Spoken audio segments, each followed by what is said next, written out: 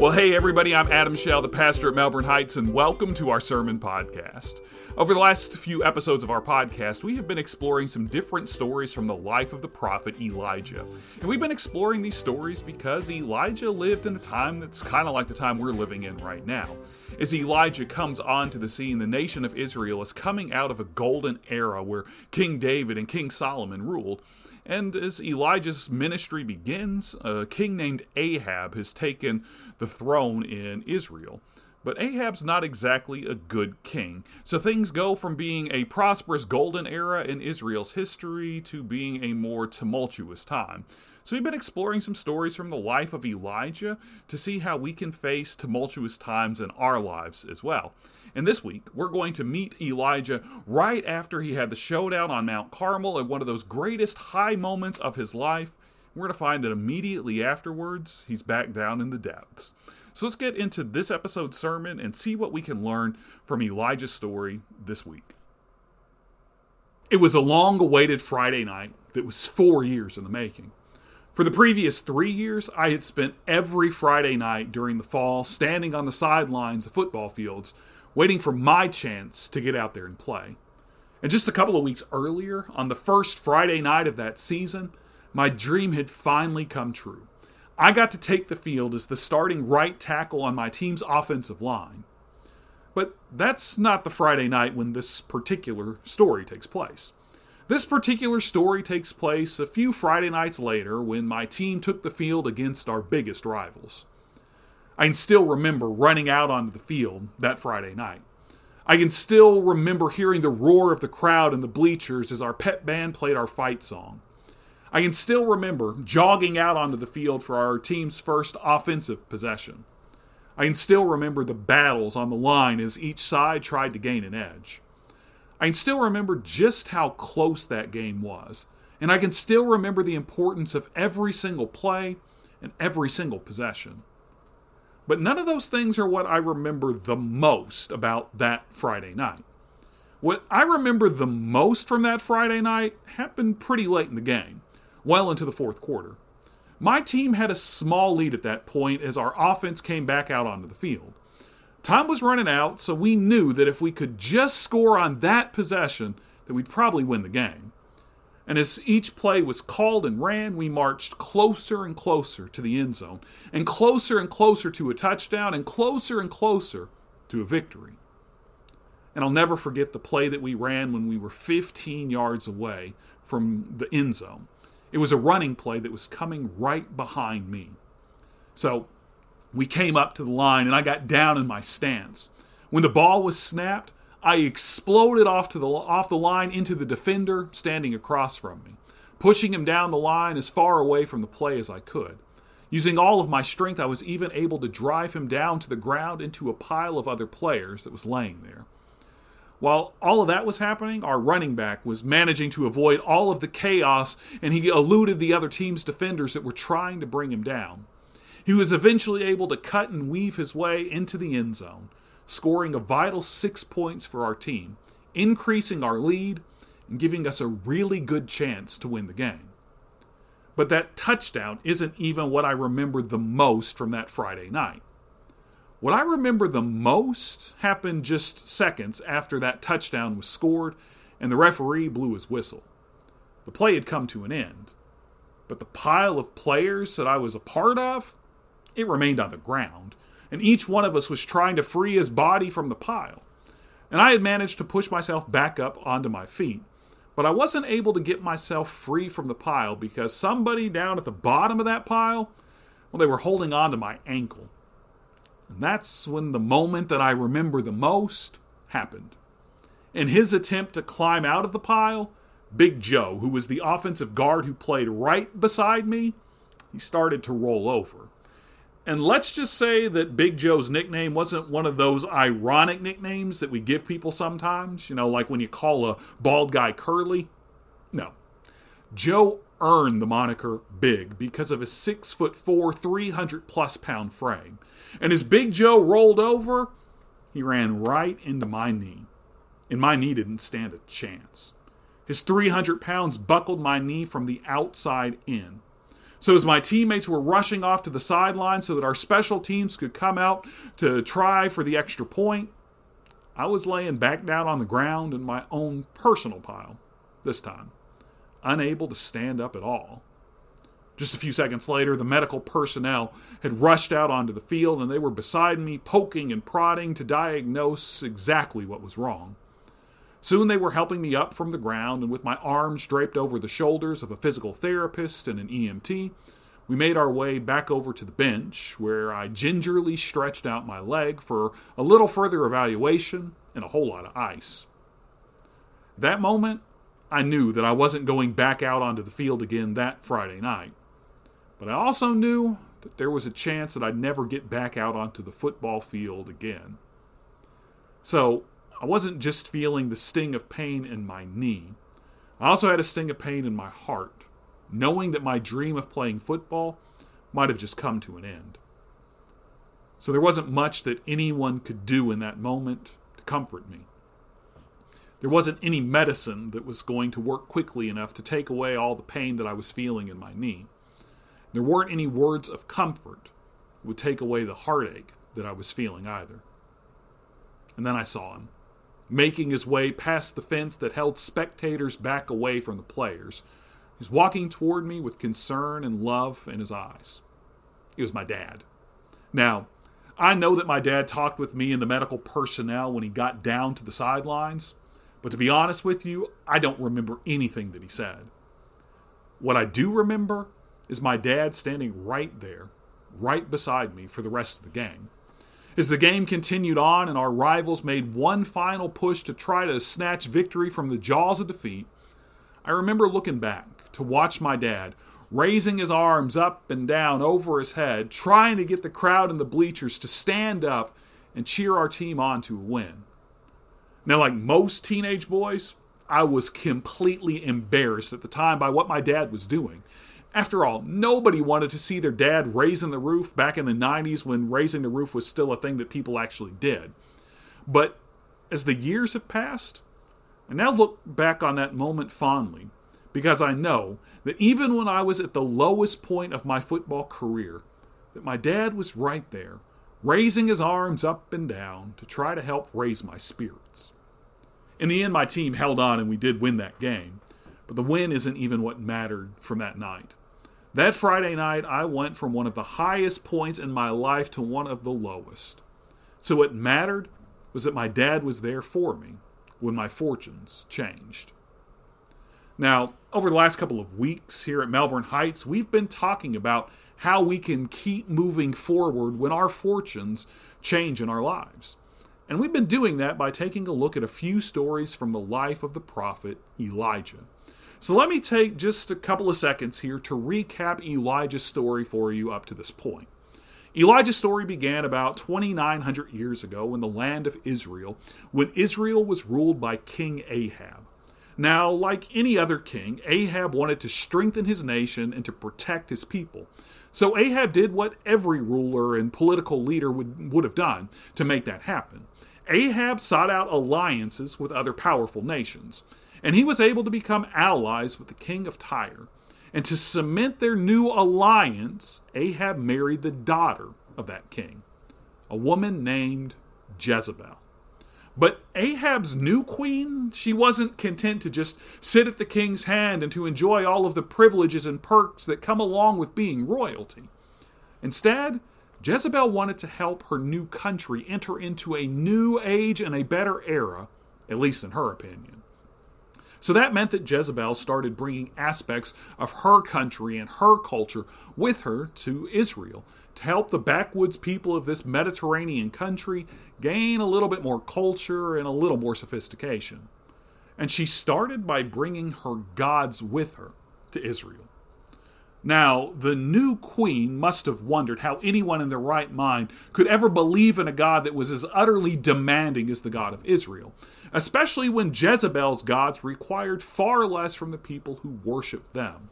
So the new queen, she went about bringing in new priests and new priestesses to teach the people of Israel about these new gods, the gods of Baal. Well, It's needless to say, but the God of Israel was not very happy that the people of Israel started worshiping these other gods.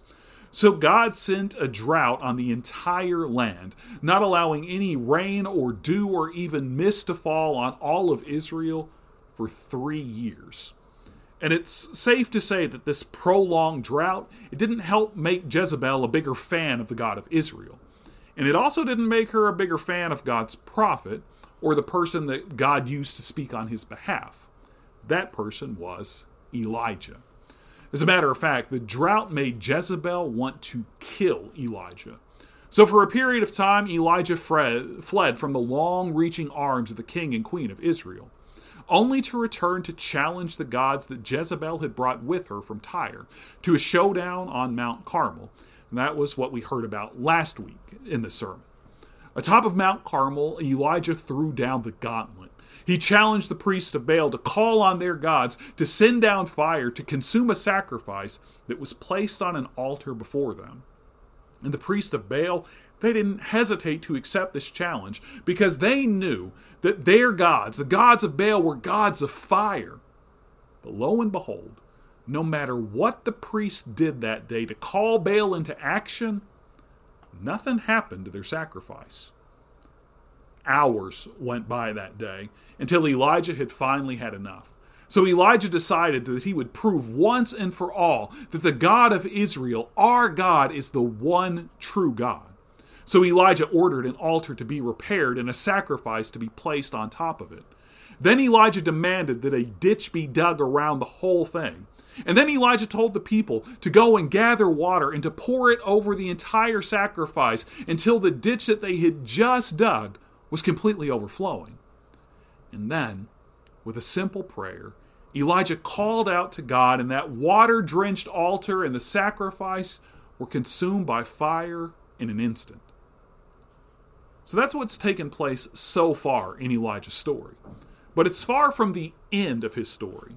So today I want to pick up where this story left off. So let's take a look at 1 Kings chapter 19. We'll start reading in verse 1. Here's what it says.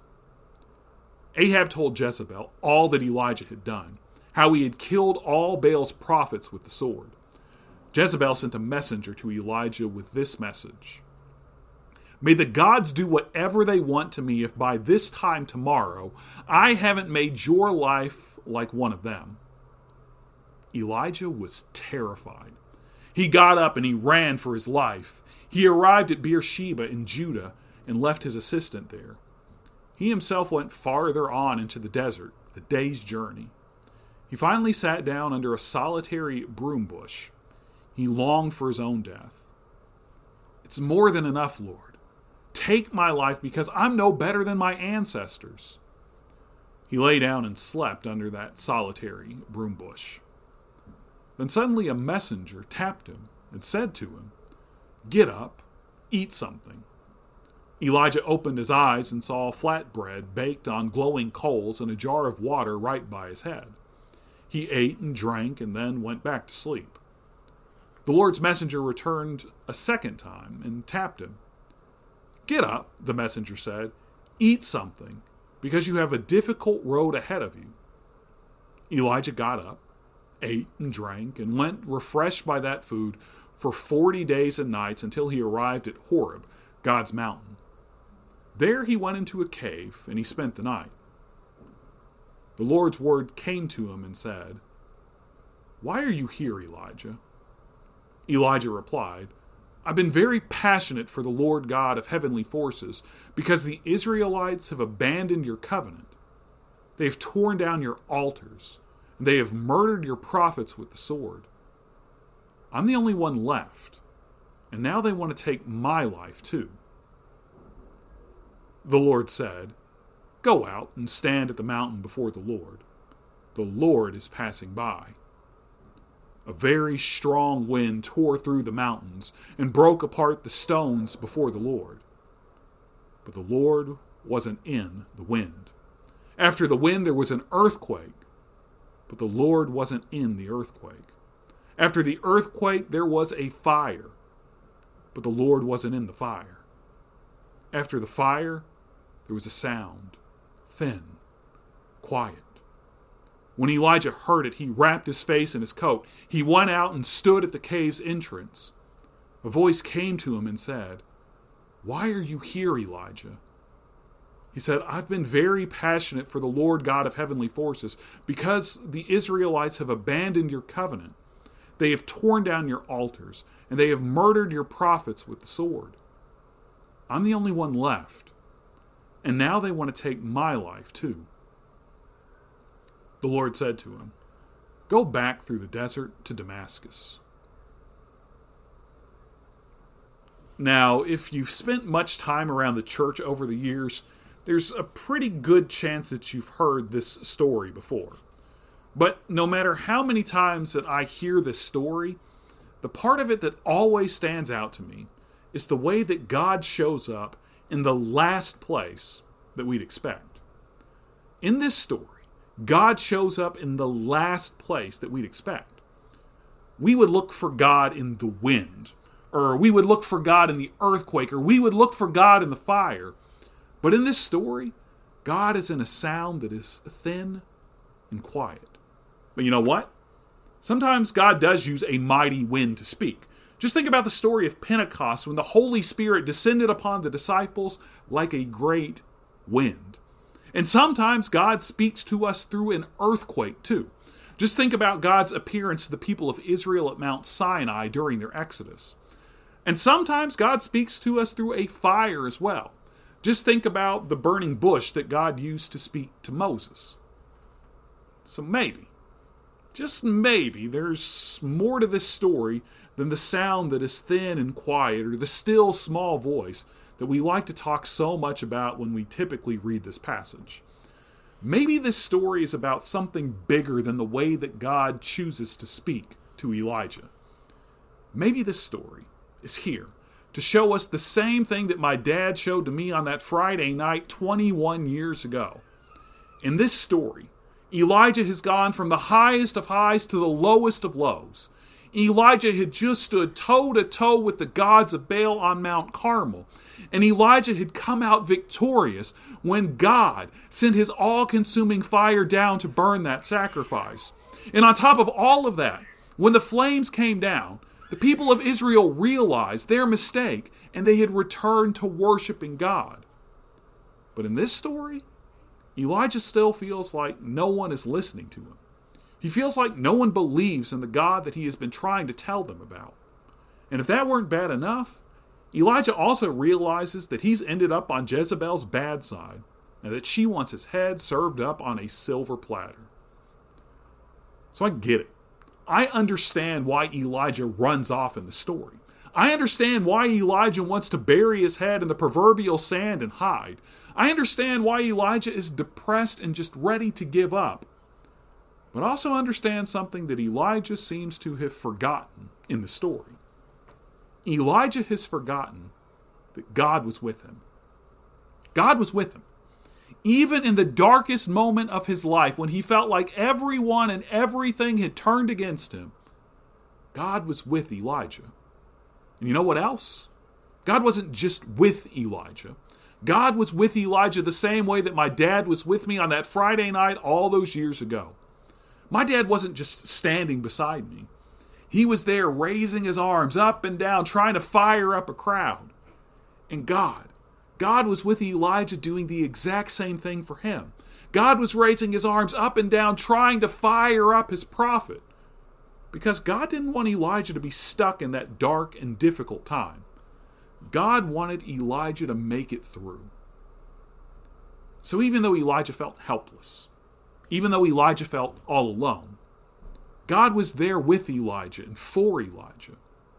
And when life gets tough for you, when your fortunes change overnight, God is there with you and for you too. God is there with you in the midst of a global pandemic when you're worried about your health and the health of your loved ones. And God is there with you when the economy gets flipped upside down and you don't know how you're going to make ends meet. God is there. God is with you, no matter how dark or how difficult your life might seem. And God is there to help you make it through to the other side. That's actually how the rest of this particular story from Elijah's life ends. When God sends Elijah back to Damascus, God sends him there to anoint 2 new kings and the next great prophet of Israel. So when Elijah was standing on that mountaintop, feeling abandoned and alone, God knew exactly what Elijah needed to make it through. Elijah needed people on his side to get him through to the other side of the difficult times that he and his nation were facing. And God knows exactly what you need to make it through to the other side of any difficult times that you're facing too.